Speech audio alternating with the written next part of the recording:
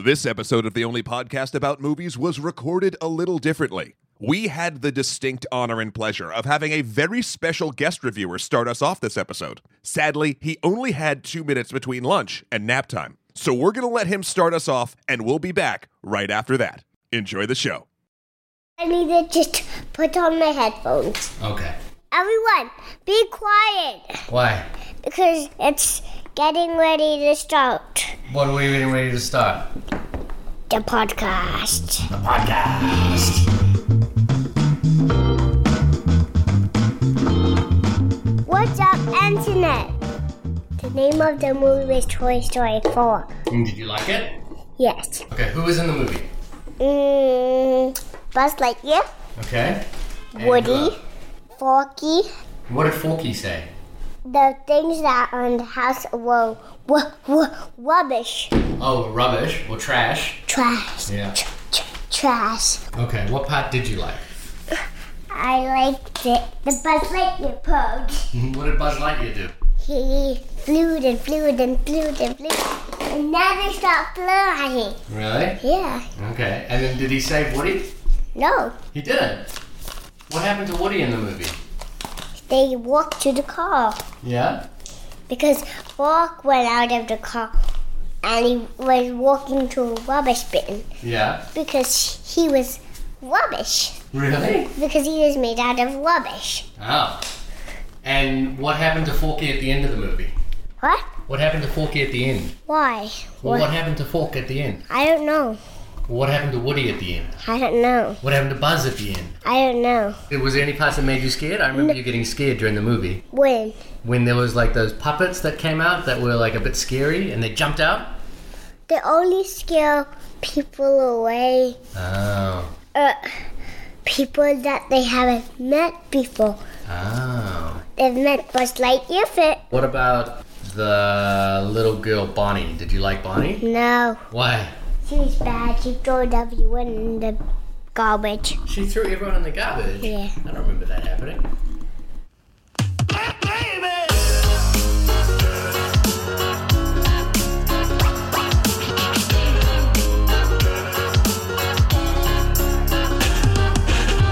Whoa. I don't know what was in his sippy cup, my friend. That did not happen in the film. Yeah, look, sometimes facts get a little mixed up for a 3-year-old. So I thank you to my son for being willing to come in. He stepped away from the mic for a second now. He actually, that was adorable and amazing, and it's so awesome to see these films that is honestly developed for children, has stuff for adults as well. But this is I mean that was so fucking cool.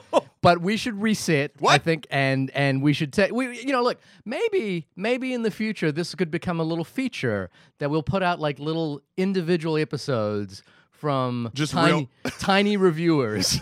It's kind of like the Fraggle Rock of the Muppet world, Right, like, sure. I guess you know what? Here, I'll do the reset. Speaking of tiny viewers, this is my quote is actually from the tiniest character in this film, and that is, "You remember my thing with He-Man? I don't like to talk about it. My name is Matthew Kroll. And yes, we Canada. My name is Shahir Dowd. And this is the only podcast about movies with our intro a little bit later than usual for specifically the film Toy Story 4. Yes, I'm very excited about this one. Well, not just because I got to talk to my son about it. Not just because you induced child labor for podcasting. Oh man, I hope we get some of that sweet podcasting money for this. But I got to take my son to the movies. You did. I'm sorry I couldn't come. No, and he, because he's only been to 2 movies so far, and Toy Story is one of them. Did they have like a playing of the original or Toy Story? We watched the original at home. I see. But the other movie that he's seen at the movie theater was My Neighbor Totoro. Okay, cool. So he's only been to the movie theaters twice, and he loves it because he gets to basically down a whole bag of popcorn, which is a treat that he normally doesn't get. And the hilarious thing is, first off, I went to see this in RPX, which is just I did too. Unnecessary if you're going to take a toddler to the movie because they don't care about the quality. But even more so, my son is too little. You know how you need to put some pressure on the seats so that they fall down? Oh yeah, was it springing up? Yeah, he couldn't. I mean, he couldn't. He didn't. He's not big enough to like push the seat down. So were his legs like up? Yeah. Well, the whole seat was basically up, so he sat on my lap the entire okay. movie, which was just nice, like it was just very cute. Because the other thing is that every time he got scared, like he tensed up on me, and it was just fun to sit and just have this moment that. Honestly, it was crazy because we were watching something that I watched as a kid and have watched growing up, and now I'm watching it with my son. So it's kind of like felt like I got teared up, not necessarily from moments in the movie, sure, but just the fact that I was kind of like passing this tradition down with my son, which was just it was really like before we even get into whatever we think about the movie, that's really cool. That's how Randy Newman gets you. Oh my god! Okay, so if I rewatched the first one, sure, and the one thing that doesn't hold up, in my opinion, is Randy Newman. Really? Yeah. It's just because I think Family Guy parodied this as well, which is the idea that he just sings a song about what's happening on screen. So it'd be like Matt and Shahir sitting at a table recording my podcast. Do do do do. That's Randy. Wow, I didn't know you were here. I know. No, of course he does. I mean, there's a song in this one about being thrown away. Yeah, exactly. And it's like, but they kind of dropped that in the second and third movie a little bit. So it was just funny to go back because they do that 2 or 3 times in the original movie, and it was the one thing that I was like, I guess because there's been a parody of it at this point, that I was kind of like, oh yeah, that's a thing. Anyway, Toy Story 4. Very excited to be doing this. Very excited to be doing our first Pixar movie. No. Yeah, I think it is. It's the first Pixar movie we've done on this podcast. We are pretty beholden to the Disney empire. This is one facet of it we haven't actually covered. We didn't do The Incredibles 2. I hope that our current overlords are thankful and deem us worthy to discuss this other aspect of their filmography. I don't think our overlords notice us. We are akin to our overlords as A Bug's Life would be, which is to say we're entirely insignificant and invisible, probably. I mean, we're punching up hard. I do like. We were talking with Jonathan Blade on Twitter, and I've loved that, like, we get, not with this particular film, but, like, we talk about punching down, like, whether or not, and my whole thing is we can't punch down, we can only punch up. Is punching up, like, even a term before we were talking about? I hope we coined it. No, I think, you know where I know it from is from Comedy Theory. Oh. And in Comedy Theory, they always say, I'm not a comedian, I just like reading books about comics, and they always say comedy fails when you punch down. You should always be speaking, you should always be making fun of those more powerful than you. Yeah, fine. Okay, we didn't come up with it, but I just like the term. Speaking of the Blade, if you want to write us in and communicate with us as the Blade usually does, and we're always excited to have his commentary, you can do so at onlymoviepodcast@gmail.com or hit us up on Twitter at onlymoviepod. Matt, I wasn't there last week. I was incognito mode, but you guys reviewed Booksmart. We did. Which I'm really bummed about because I want to see it. And I haven't listened to, I listened to just, the first part. I always do like a little quality control check, but I didn't listen to the review because I haven't seen the film. Just give me your 1 minute take, or your less than 1 minute take, your 10-second take. I dug the shit out of it. What I really liked about Nick, Kristen, and Jamie being on the show is it felt like there was a plethora of people, like, of different opinions about it. Jamie in particular wasn't too sold on the film. Okay. And some of her points knocked my rating, my internal rating, down a little bit. But I mean, initially, it was great. It was so much fun. I think it had, I mean, you can go back and listen to the episode, of course, but you should, of course, see it. You should also, I mean, I don't even know, is it still in theaters? I really want to see it. In fact, while I was in LA, I had like kind of a small window to go to the movies, and it was the one thing that was playing, but in the end, some work kind of took over my life. So I'm hoping to catch up with Booksmart. I've seen it, actually. There's we're halfway through the year, and there's a few top 10 of 2019 so far, and it has appeared fairly highly. So I am I will be misspoke to not watch it at this point. Here's what I want you to do when you see it. I want you to find the character that you, not that you connect with the best, but that you enjoyed the most when they're on screen. And I want you to remember the name, and then I want you to come back and tell me, because I want to see if I'm correct. Okay, I'll give it a shot. But Jacob emailed us in about your Booksmart review. What? I'm not going to read this out. Why don't you take this? Because I don't know what he's talking about. All right. Jacob says, Booksmart is the type of movie that had me worried from the very start. Sometimes comedies can hit me just a bit too sketchy and crass. And the introduction of Molly with the F Them audio inspiration track that's also in the trailer in her room had me mentally preparing for the worst. But before I could tell how we got there, I was watching two friends in the midst of their daily routine, dancing like goofs to no music, preparing for their last ride to high school together. And I was transported directly to the feeling those characters were having in that moment. I understand that some of the complaints about writing and familiarity of the plot that several of the co-hosts brought up, but for me, these were dwarfed by the creativity in filming that was propelling our epically lovable characters forward. Bump that rating back up to 1. We did 1 being the best, 5 being the worst. Thank you, Jacob, for writing in. I don't think I can bump it exactly back to a 1. So wait, I haven't listened. I said, I'm sorry, 1 out of 5, 1 being the best, 5 being the worst. I said 1 initially. And then amongst the conversation, there were a few things that Jamie in particular brought up, and that I think Nick and Kristen sort of echoed at certain points, that knocked me a little bit back to a 2. If that even you were the matters. Swing vote? You were the Kevin Costner in this one? I mean, I don't think there wasn't a consensus. We were just sort of going by the end of the conversation. There were things where I was like, oh, I could see how that could be taken wrong.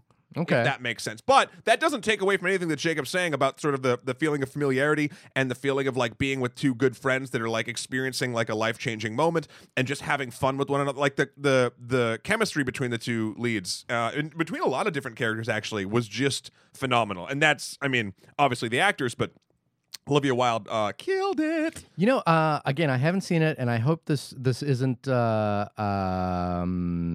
of a bad comparison, but it really does sound like Superbad. It is a better film than Superbad. I love Superbad. I think Superbad is awesome. Have you watched Superbad lately? Yes, I watched it. Does it hold up? I have not. It really does, because the thing about Superbad is it is a crass comedy that has a really core central conceit about two friends who love each other very deeply. Yeah. And that's why it holds up. This one, I think, and again, it's so hard to judge comedies in a way of like, because again, I have memories of Superbad and Booksmart is fresh in my mind. Okay. I would have to watch Superbad again, but initially, I think I actually, and maybe it's just who I've grown into today since Superbad, but I think from what I remember about Superbad, I still think that Booksmart is a more emotionally resonant film. Not least of which, the lead cast, the lead actress in Booksmart is Jonah Hill's sister, right? Yeah. No, I mean, look, I hope that's not an unfavorable comparison. I haven't seen the film, so I'm excited to check it out. A lot of people are saying that. And I will check it out and listen to this podcast that we do, which apparently, according to Joshua, who wrote us in at onlymoviepodcast@gmail.com, is a really, really good podcast about movies. Are we, Joshua? Are we, Joshua?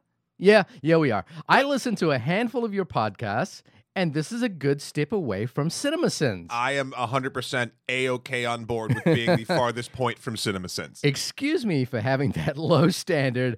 I'm still new to listening to podcasts. In fact, this is the first time listening to a podcast, I guess except for CinemaSins,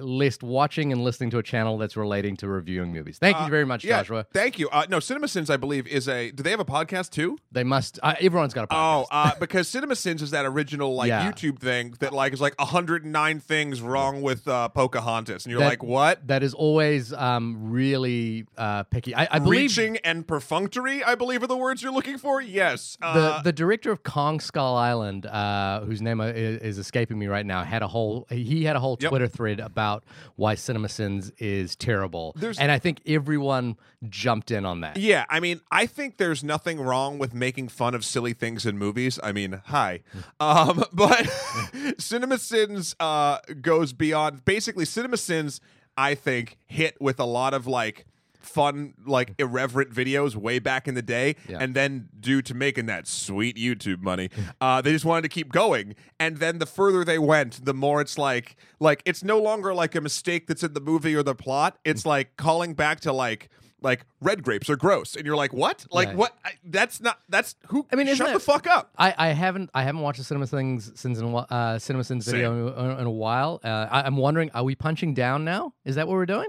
No, they make how many? No, we're not punching down. All right, We're all like, right. check this out. I'm gonna go to their friggin' YouTube page right now. Ooh, Let's I've see how struck- much we're I've- punching I've, down. I've struck a nerve here.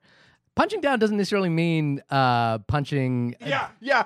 They have 8.4 million subs. Yeah, we can hear it. We hear it going. We are punching so high up. All right. Thank you very much, Joshua. We also got an email from Angelina. Do you want to read that one out? Sure.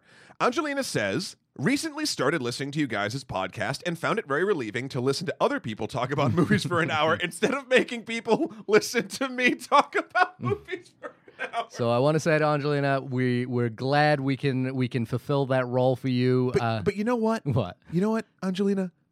Just keep talking to people about movies. Don't I keep listening to us, please. But just keep talking. And I don't care if they want to listen or not. You just keep telling them, because I think that's very important. Well, it's but you just don't want to be that person at the party, which I think we usually are. No, who, I literally want to. I want to be that person at the party so bad. I am that person at the party. No, yeah. Don't be like us. This is a quote from As Good as It Gets. Don't be like us. Finally, this is a fun one. Tweet from Baby Dread, who says, after listening to 90 plus episodes, my Jesus. current theory is that Shahir brings up Marvel movies more than Matt. I don't think Marvel was brought up during the Booksmart episode once. Maybe okay. So maybe that's true. However, maybe you trigger me. Maybe when you're in the room, I'll bring up Marvel stuff more. We had a little back and forth about this. I was like, I'm gonna need some data on this one because my initial thought was like the guy, I surely. The person who wasn't there for the 6 hours of discussion on the Marvel Cinematic Universe doesn't bring up Marvel as much as the other person. Surely that must be the case. 6 hours of pure content where I was not there. The wonderful and talented Shalia Evans was in Yeah, this. you can go back. Yeah, another Shah. There you go. You can go back and listen to those wonderful episodes recovering the entire Marvel Cinematic Universe with Matt and Shalia. But Baby Dread kind of countered with this, which I thought was funny, which was it usually comes up like this. Shahir brings up Marvel in order to explain a point to Matt. And I was like, I guess I can see that Like happening. I need it. Like what will make me my attention span click on? And I'm like, oh, what about Thor? Yeah. I wonder. That is quite possibly true. Maybe. Are you using dad brain to trick me? Maybe I am. I don't know. Maybe that's our relationship now. Oh no. Okay. Well, thank you very much to everyone Thanks, who everyone. emailed and tweeted us. Again, please reach out to us at onlymoviepodcast@gmail.com or hit us up on Twitter at onlymoviepod. Now You got a friend in us. ooh, nice, Randy. Glad to have you on the show. Got a friend in us. Yeah. Did you grow up with Toy Story? I mean, define grow up. When did Toy Story come out? I think it was 1994. So I guess, I was what? I was 11? 1995. I was 13. Yeah. Uh, I was a little bit older, so I was yeah, probably so 16. I remember seeing Toy Story, and I remember liking Toy Story, and the fact that it was all CG and like computer-generated stuff, I was like, whoa. Yeah. Famously, it is the first entirely computer-generated film. It's I'm very glad that it is that, like, that the first one is Toy Story, because it's not only a technical marvel and achievement. That's not me bringing up Marvel, Baby Dread. I'm just saying it's a marvel, like as in it was an amazing thing.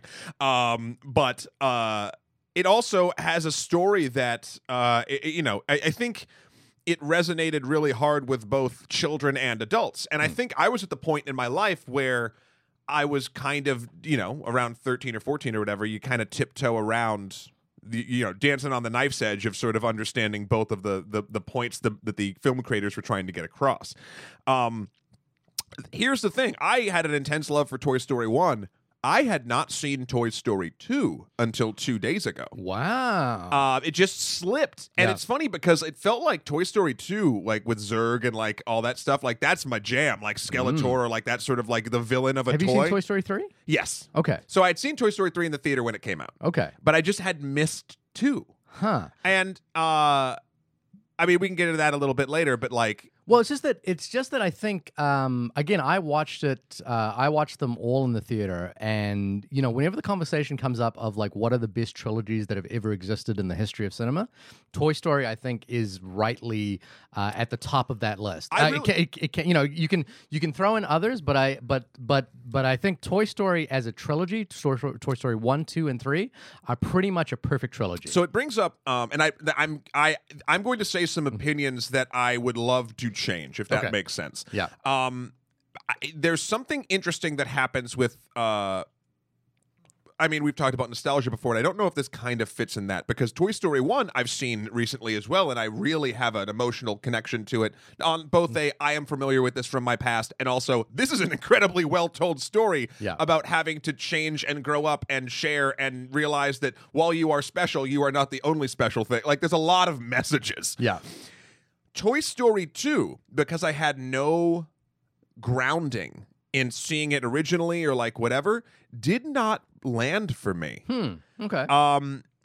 I did not dislike my time watching Toy Story 2. Did you watch it? So you didn't rewatch Toy Story 1? No. Okay. Because I wonder if you the thing I've about seen Toy Story 1 probably like 50 times. Like I know Toy Story 1 pretty well. I guess the thing for me is how effectively Toy Story 2 expands upon the world built on Toy Story 1. So the world is expanded, sure, but the I was having a hard time figuring out what the message of Toy Story 2 was. Mm-hmm.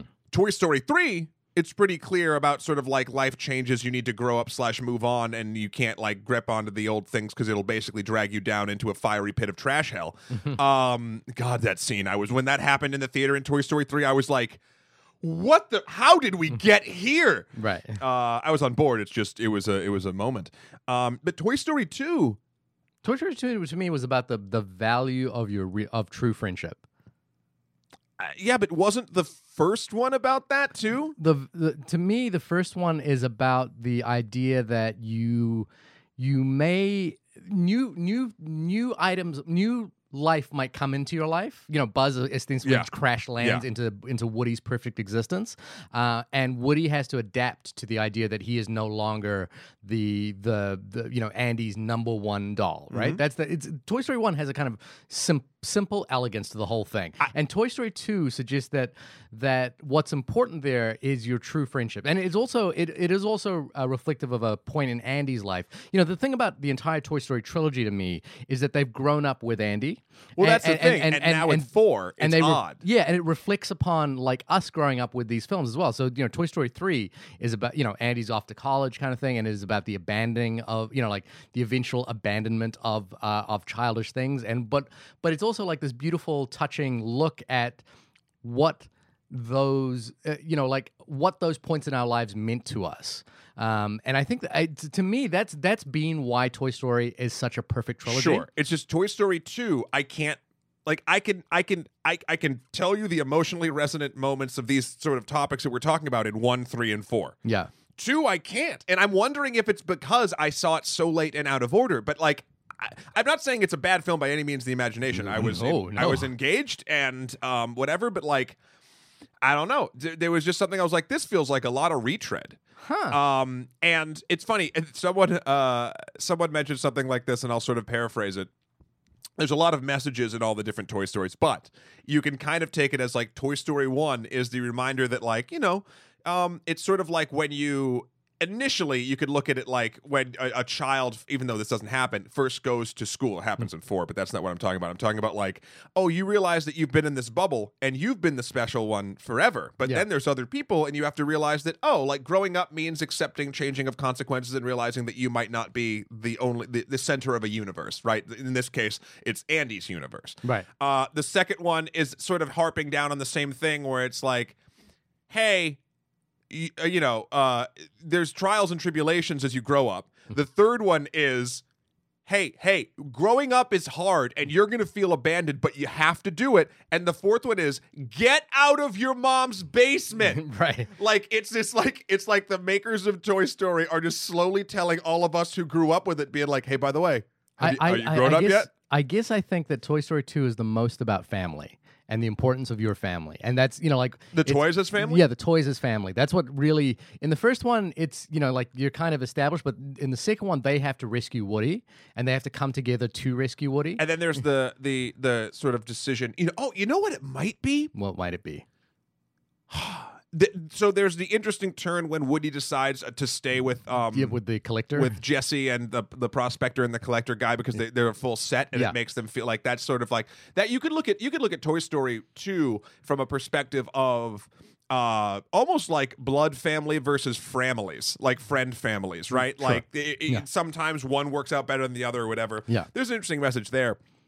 But so since I saw 3 before 2, I got all of the like, we are a family, we need to stick together through trials and tribulations and make sure we are all okay. Yeah. I got that full on no But, stop yeah, on 3. My thing there is I think that's established in So 2. here we go. Maybe because I did watch them out of order, I felt like 2 was redundant to 3, which is an unfair read of 2, because 2 can't help that I watched 3 before 2, and 2 wasn't made before 3 was made. Yeah. So okay.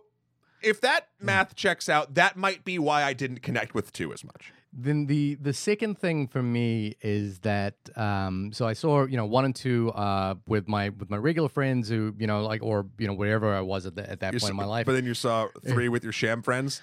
I saw 3 right before I moved to the United States with my best friend back in New Zealand. Shout out to Luke. And What up, Luke? and I have to say, it was one of the most profoundly sad and beautiful experiences I think I've ever had at the movies, because I mean, I don't want to speak for Luke, but it was sad that we were like basically parting ways at this point. And the movie, has that incredible moment where they're like, where these toys are basically about to be incinerated.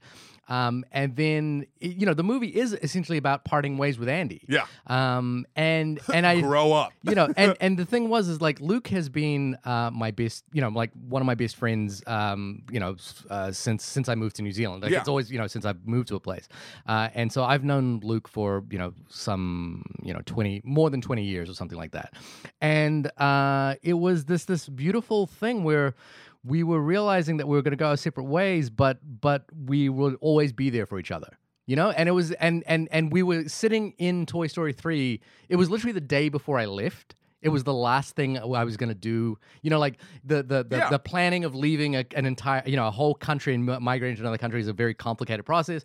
There's lots of packing. There's lots of, things that need to be done.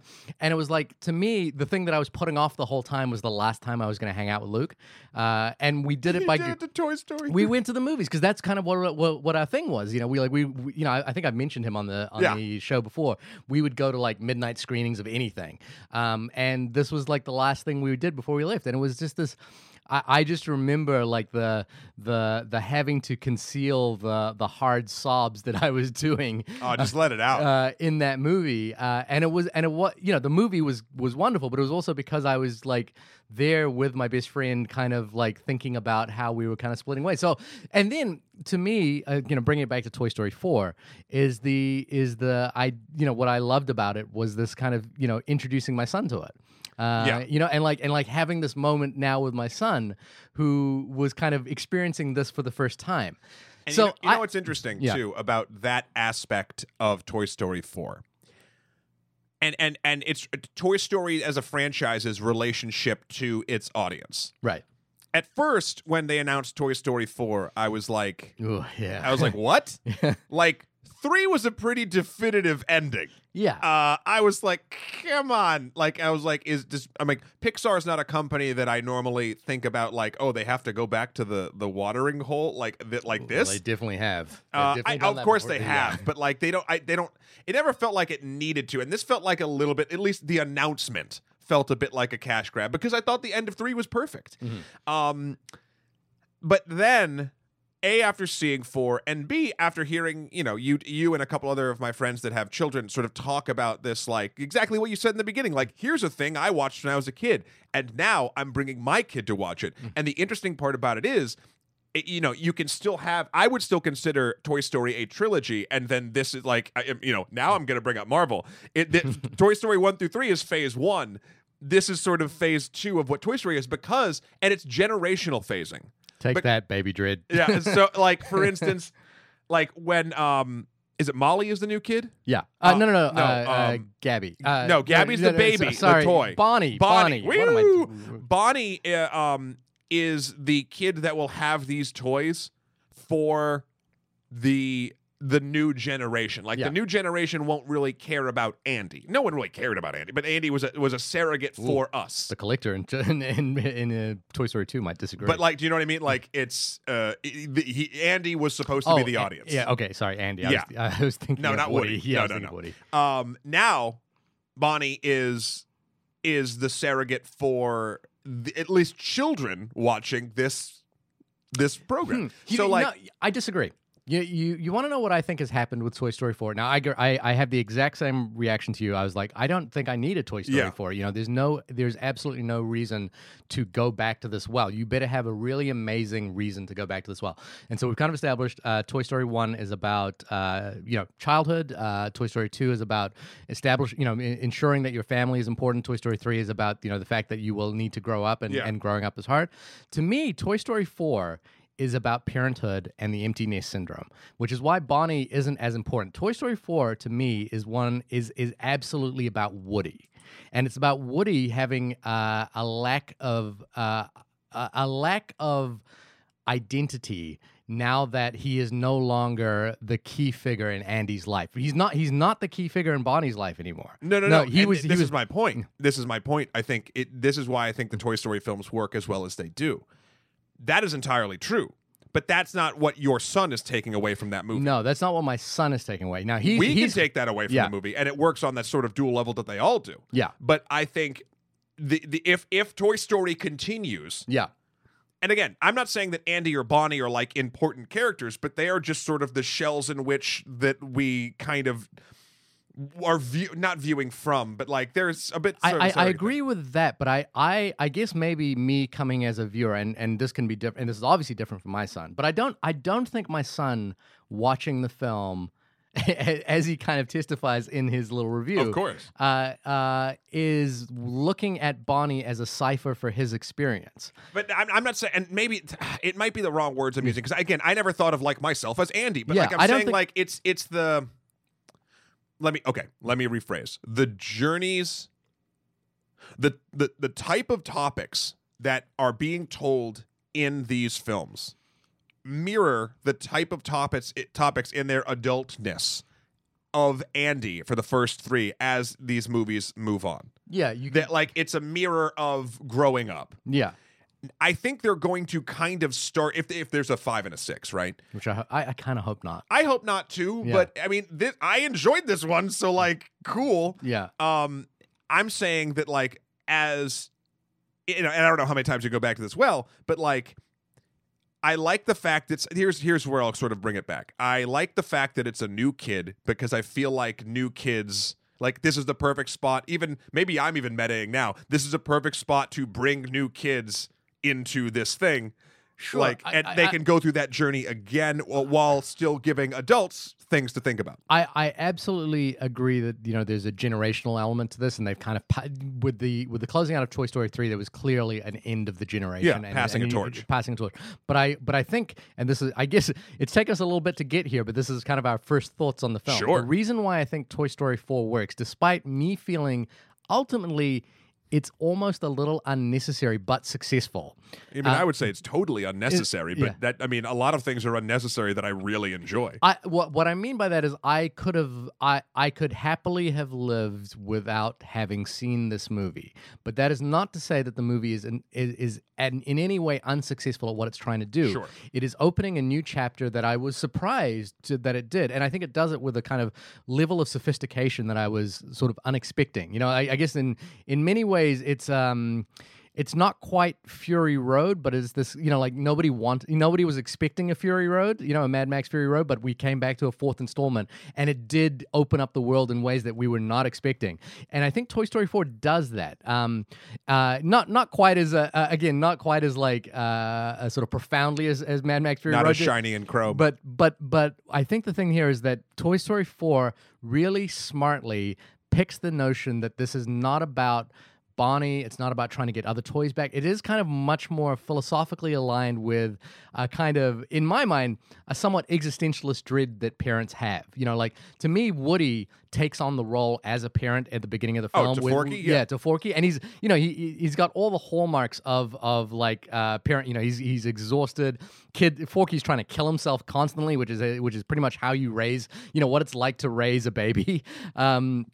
And the film becomes this notion about finding your space in the world once you realize you are no longer the most important thing in your life anymore. And that, to me, when I became a parent, that is the real hump you have to get over, is you realize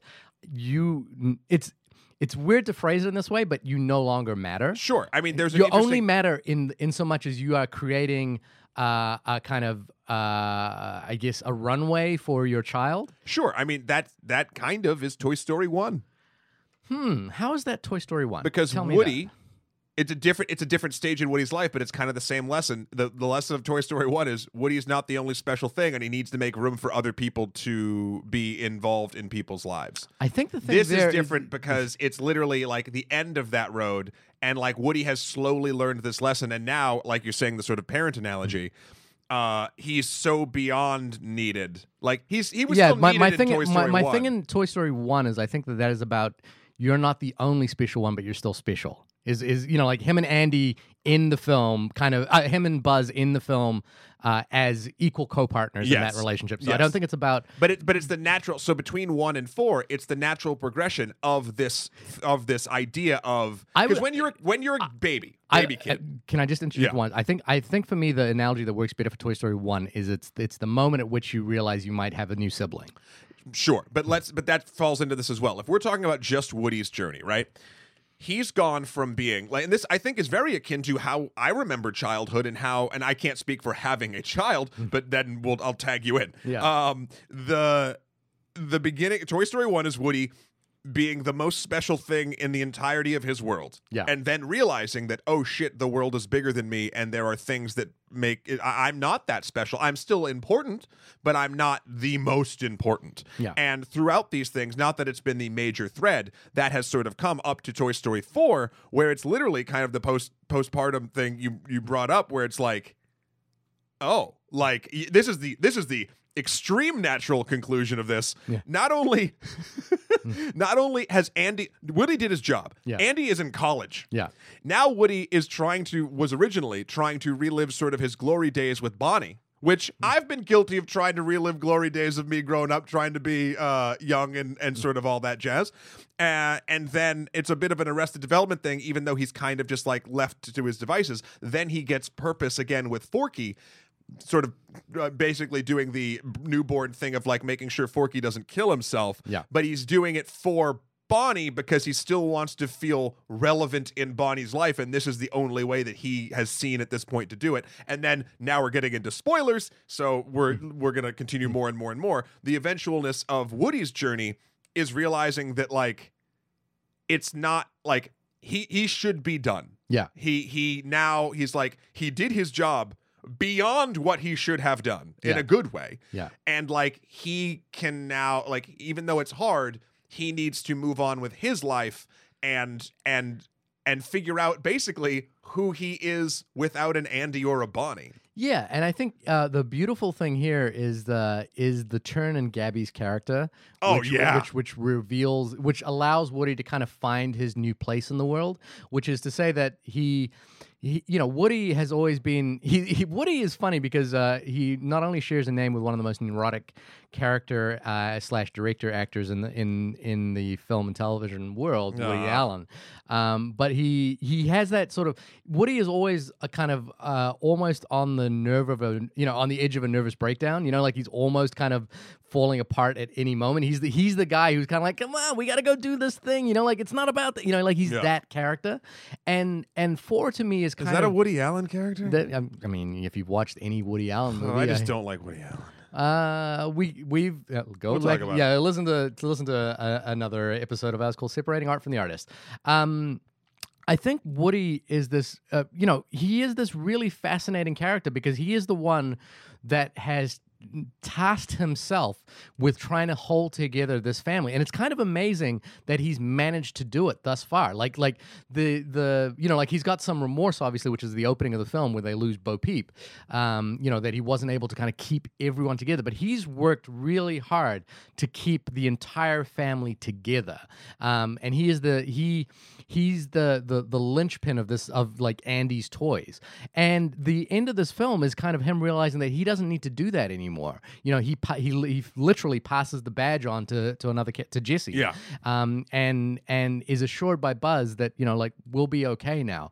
And so I think that is this sort of wonderful transition, and I think it's the clever thing that Pixar is been able to do with this series.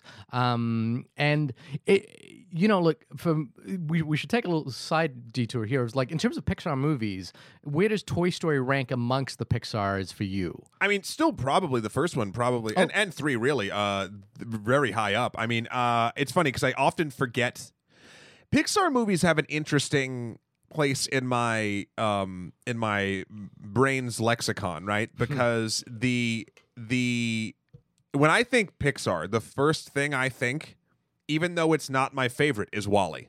Yeah. I like WALL-E a lot. Yeah. But I've probably only seen WALL-E like 3 times, but that is my go-to, like, oh, Pixar, WALL-E. And I'm like, what? Mm-hmm. I think Toy Story is definitely up there.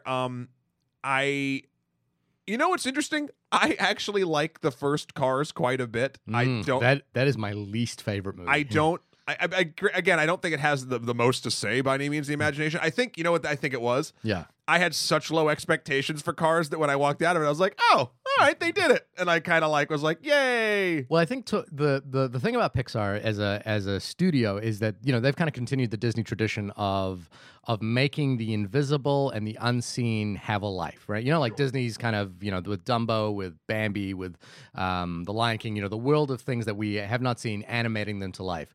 For me, the most successful ones tend to have not been franchised. Yeah, Inside Out. Inside Out is, I think Inside Out to me is the best film they've ever made. Also, Brave is fucking good. I wasn't really that Brave too, a lot. too clued into Brave. I've only seen it the one time, but Inside Out, Ratatouille, and Finding Nemo are the kind of 3 for me that make up, I think, the best of what Pixar does. You know what's interesting? Up, right? Yeah. I think that the first half of Up is legit masterful. I get bored to shit in the second half of Up. I have the exact same reaction. And it's weird because I would have thought that would not have been true for you, because the second half of Up gets into Star Wars territory for me. Yeah, but that's not what Up is.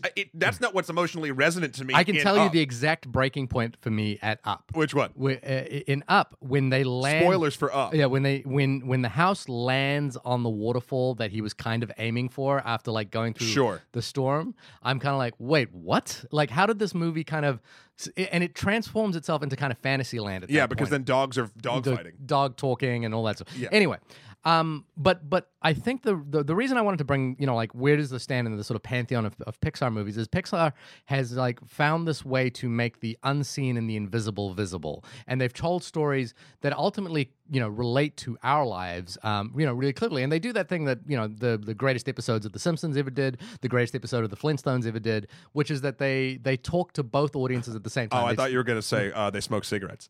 In Flintstones. They used to advertise. So I was just making a joke. Okay. But the idea that the films are simultaneously talking to 2 different audiences, yes, which is really remarkable. And I think the reason why I grew up with Toy Story 3, the Toy Story franchise, is that they spoke to me at the exact right moments of my life. And I can see how if you watch them out of order, I don't think my son's going to have the same experience with that. But I can see how. To me, Toy Story 4 was the perfect film that I didn't ask for, that worked okay. I do think ultimately, I think it's the perfection of the 1, 2, 3 is kind of I would have loved it if that had just been etched in stone, but that's just me being somewhat of a Luddite, probably. Well, no, I think that human nature and the way our psychology is built, weirdly enough, numerology does play a part in a lot of things. I mean, like there's multiple things even in our industry, like rule of threes, the quadrants of the frame, that sort of thing. Like we do things. Three has a comfortable meaning when discussing things that we are a part of. There's a lot of three things. It's not so much that, it's just that I thought that 3 was the perfect ending. Well, there's that too. You know, like it was as part of a 3-act There's structure. that too. It was kind of like a perfect beginning to But end. we have come. What I'm agreeing with that. Yeah. But we have also come to the point in a culture where we're like, oh yeah, things are trilogies. Yeah. And when it goes under that or over that, for whatever reason, at least for me and for a lot of people I've discussed this with, it feels weird. Yeah. Like Toy Story 4 feels weird that it exists. Now, It's like the Forky of movies, it's right? literally the Forky Forky of movies. But again, I think it was done masterfully. Obviously, the CGI is phenomenal. The voice acting is top notch. I was listening to an interview with Tom Hanks, and I didn't realize this. So they go in and they record for like maybe 2 or 3 weeks, like 3 years ago. Right, yeah. And then they come back every 5 or 6 months and do 2 or 3 weeks. Yeah, just so to, like to tweak things and yeah, to they change do it back. So like when they start, he was like, the movie doesn't have the exact same plot as it did when he didn't even know the full plot until like it was going. So I find that very interesting, especially from an actor's perspective. He was talking about like, and then I went and saw the movie and I was floored. Right. Like more so than any other, he said, like more so than any other film that he's been in that he then watched, because he's so far away from the process. It was like what he was watching, not a performance from him, but like something that he was surprised by. I think that's, you know, like if you've watched any of the Pixar documentaries about how they work, that's one of the things that has always been interesting. You know, Pixar is obviously now part of the Disney family, but they had engineered themselves. You know, it came out of John Lasseter's work, and I'm going to talk about John Lasseter very specifically in a second, because obviously his role in this is problematic. If we're to borrow a phrase from your favorites, problematic, Or just life. how do you mean?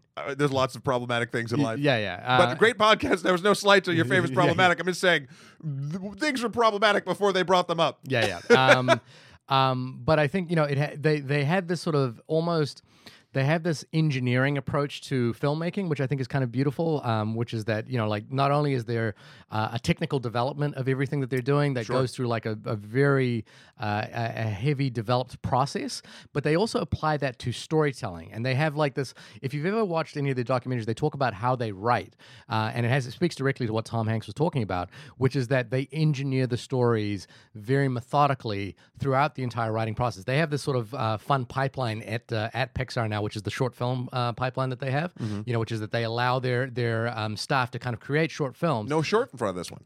No short in front of this one, but they allow their staff to kind of create films in the hope of developing their talents as writers first, and then they still workshop those shorts in the same way that they workshop those features, hoping to kind of bring their people up through the process from short to feature. I think Josh Cooley, who directed this, also directed one of their shorts, which was it Paper? I like Paper. It was Riley's First Date, so he did the shorts for Inside Out. I think, you know, like that is a really beautiful process for a studio, and if you've seen how they engineer stories, like they do work through story turns quite well. And I think that's always been a kind of a remarkable thing about every Pixar movie, is that they've never felt like technology for technology's sake. They've worked as hard on story narrative turns as hard as they have on the engineering, and I think that's why, you know, as much as I had apprehension about Toy Story 4, you should never discount Pixar's ability to find the meaning within this. You know, you know, like, and to make things feel necessary and urgent. And that's kind of this remarkable thing about Toy Story 4. So coming back to Toy Story 4, to me, the natural transition is that, you know, like as soon as he was taking care of Forky, I kind of started getting what this film was about, which is that it is about that sort of stage of parenthood that we all kind of, that anxiety around parenthood that we always have. You know, which is like, what is my place in the world? Sure. I think it also brings up this sort of interesting. There's been a lot of conversation about the existentialist questions of the Toy Story universe unto itself. You know, like at what point does a toy embody consciousness? How does that consciousness work around? I'm glad they don't really dive into it too much. You know, there's a lot of think pieces about that. My thing is, the more you do that, the more the threads pull apart, and because it's not about that. And yeah, the less that's interesting to me. If I'm thinking about the projection of these films from this point forward, going, you know, like forward, it seems like that's the only place you can go now. You know, like at some point we have to have a story where toys are interacting with humans, and I'm not interested in that. No. Story. In fact, that's great restraint from everyone's part. Not yeah, actually having that to happen. not have that happen, and I feel like. I mean, that's what I think, but I am not a Toy Story Imagineer, so to speak. You know what I mean? But like, look, if I was going to look at something to put a death, like the final coffin in a Toy Story franchise, that would be like the last well to run dry. Pixar has proven time and time again that they have a lot of brain power and a lot of storytelling ability. So I think they are conscious of the fact that they know that's not why, like. And here's something where I'll take a little dig at my boy John Wick, right? Like the films as they've gone have revealed more and more about how the world works. Yeah. And the more you kind of do that, if your story is not specifically about that, oftentimes, like John Wick 3, even though I loved John Wick 3, the mystique and the sort of like almost like what's the word I'm looking for? Just the value of the mystery or the value of the world you're presented with will diminish, because no matter what, if you say, oh, by the way, the smoke monster on Lost was actually a dinosaur, some people will be super pumped about that, and some people will be like, what the fuck? Like, if you answer a question, you will divide your audience. And especially if it's a question that your story is not based around. Right. It's the J.J. Abrams what is mystery it? Box. Mystery box kind of thing, which I think is like led us into this odd paradigm. Well, he answers it though. That's the problem. Well, yeah, we've got into this odd paradigm about the mystery box because of how popular that was, and I think the thing that's sort of been interesting is the more you open the box, the less interesting the box becomes to you. And I think it points to this sort of maybe we've talked about this all along this entire podcast journey, not this episode, but our entire series, is that the power of movies is their ability to imbue the audience with the capacity to fill the void. So like movies aren't necessarily. A friend of mine, and I believe he was borrowing this quote from somebody else, I'm not too sure, said something along the lines of screenwriting isn't about the words on the page, it's about the gaps between the words. And that's what and I always thought that was a beautiful analogy. That's basically the idea that screenwriting is about the space you give the audience to kind of fill it with their own imagination. And I always thought that was a really beautiful sentiment to how movies actually work, which is that it is about the space that the audience can kind of come to the movie. And I think, the powerful thing about Toy Story at this point is that they haven't opened that one mystery box that has been left behind, which is how does this world work? Like, how do toys exist in this world? I don't think we've ever had. It's not quite fourth wall breaking, but we've never had that moment where a toy has interacted with a human being. Am I forgetting that from Toy Story 2? No, they haven't. It wasn't. Yeah. I always liked to look at it as they actually, and this is I would love this if this were the truth. And again, if they answered it, I'm sure people would hate this idea. I always like the idea that toys physically cannot move or interact when a human is looking at them. When something with another consciousness is looking it's like at the Eye of Sauron. You fall like, down, but like physically, like they couldn't interact with humans if they wanted to. Yeah, it seems it's perception. Yeah, well, I mean, obviously, there's a in this particular film, I feel so bad for that dad he got screwed. Yeah, who's basically like having his life entirely ruined by his children's toys, which I think is kind of par for the course. Yeah, well, it's kind of there's another movie in the theaters right now, Child's Play, which is probably doing the same thing, but as a horror movie, which I think is what that what if you start opening up that world in that way, it's like, oh, it could be a horror movie. I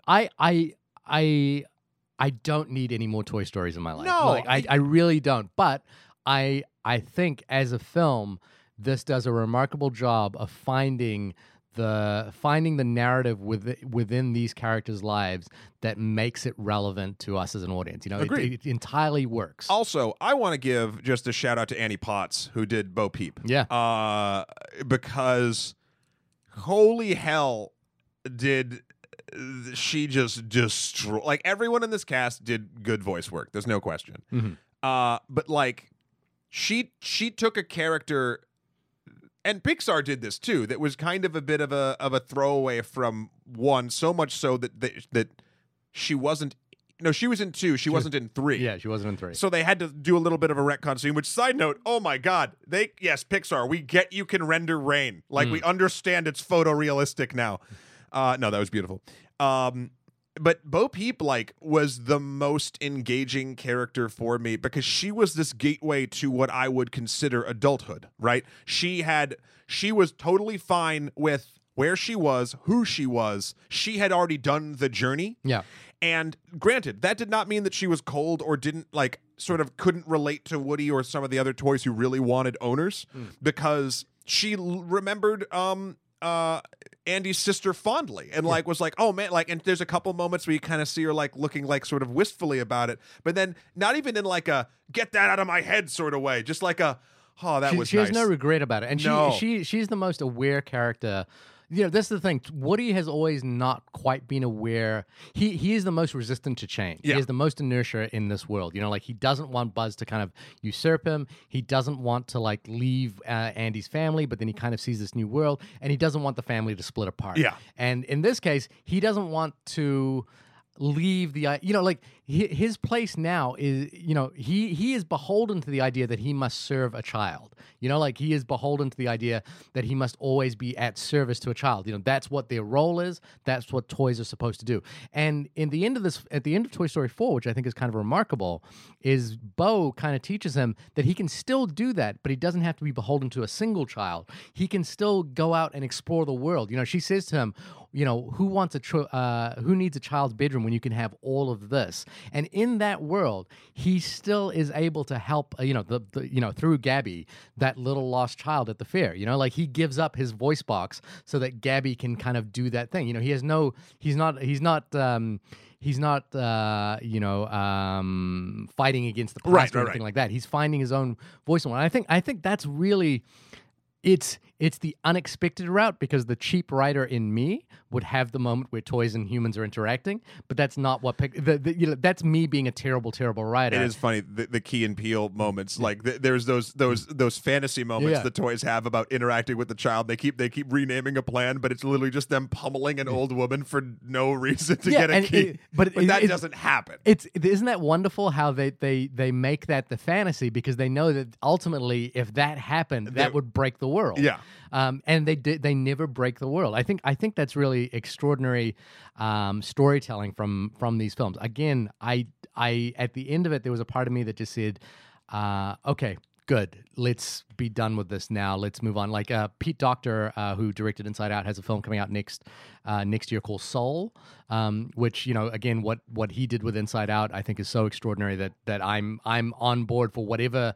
Maybe that's the extension of the Toy Story universe. They're trying to figure out what the origin of the soul is. But I think if anyone could do it, it's Pixar. So speaking of Pixar has a film I saw a trailer for. I don't know if you did, called Onward. I had to watch the trailers in this one as my. Yeah, you can't really ignore it. I couldn't put my headphones on. I can't ignore my son. So this Onward, I just kind of wanted to bring up just very briefly because it looks like Bright, but with a soul. I don't know what to make of that movie just yet. I'm not excited at this point. If that's, I don't know why I love this. I love the trope of like young burnout kid in a van takes his other like well-to-do kid friend on a road trip, and this one takes place in the world of fantasy if it just evolved like a standardized world, much like Bright sort of tried to do. Yeah. And this just felt really, really nice. I was hoping that I hope it's good. I don't know. I just any negatives for the film? The only one for me, which is a really odd one, is that but I actually don't think this is a problem at all, is that I think every voice actor in the film brings such a sort of dynamic performance to it. Duke Kaboom to me was kind of one note.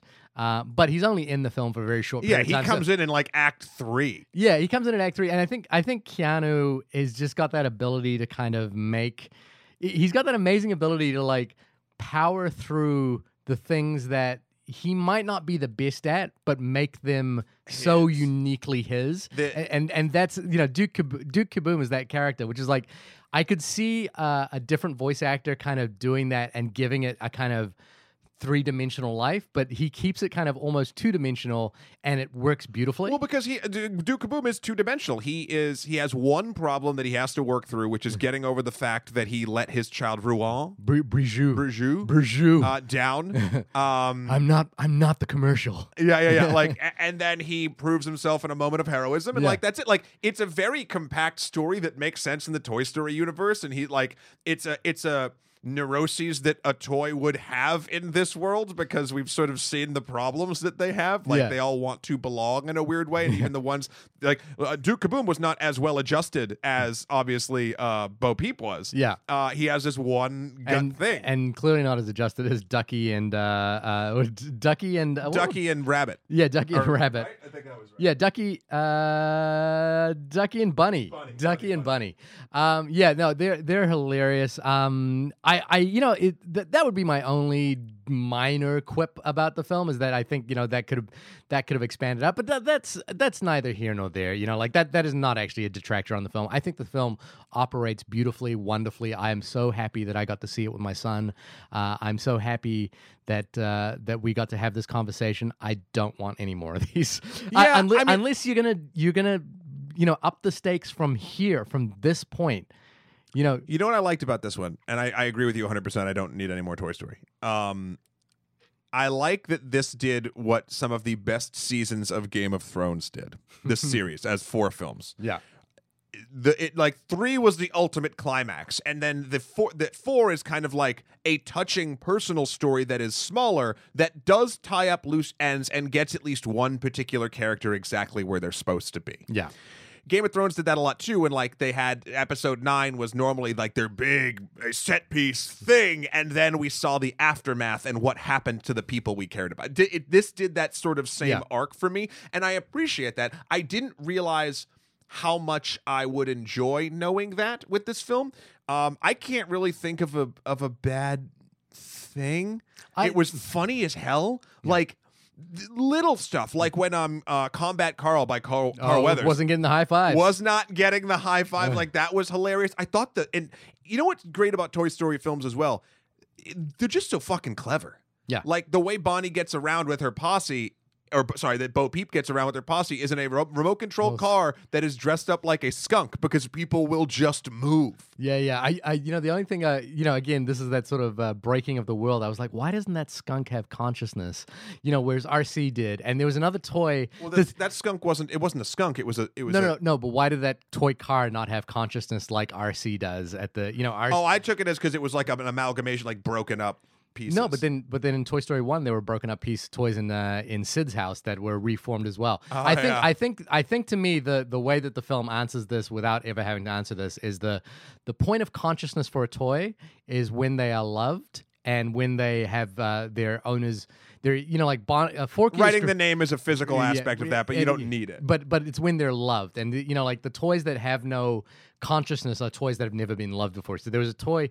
It was just immediately popped into my head. Was when they were in the sand pit and Woody was trying to get away. He jumps into like a toy pickup truck or something like that, and he kind of kicks it along and like rides off. And I was like, why doesn't that pickup truck not have consciousness, whereas all the other toys in the sand pit have consciousness? Yeah. And it was like it got into. I think the wonderful thing about like the mystery box of this film is that you have to fill the void. You kind of have to like answer those questions. This film doesn't really do mystery box though, because mystery. So the mystery box, as I understand, it's not the J.J. Abrams, but the idea that it the leaves space, something to the imagination. the space between the words, because that's not what the film is about. Yeah. Like, there are bigger things, more poignant and in your face stuff that the film is trying to say, other than like, hey, how do these toys work? Yeah, and I hope we never get to the point of asking the question, how do these toys work? Same. Hard same. Yep. Well, this has been the only podcast about the film Toy Story 4. Shahir, when you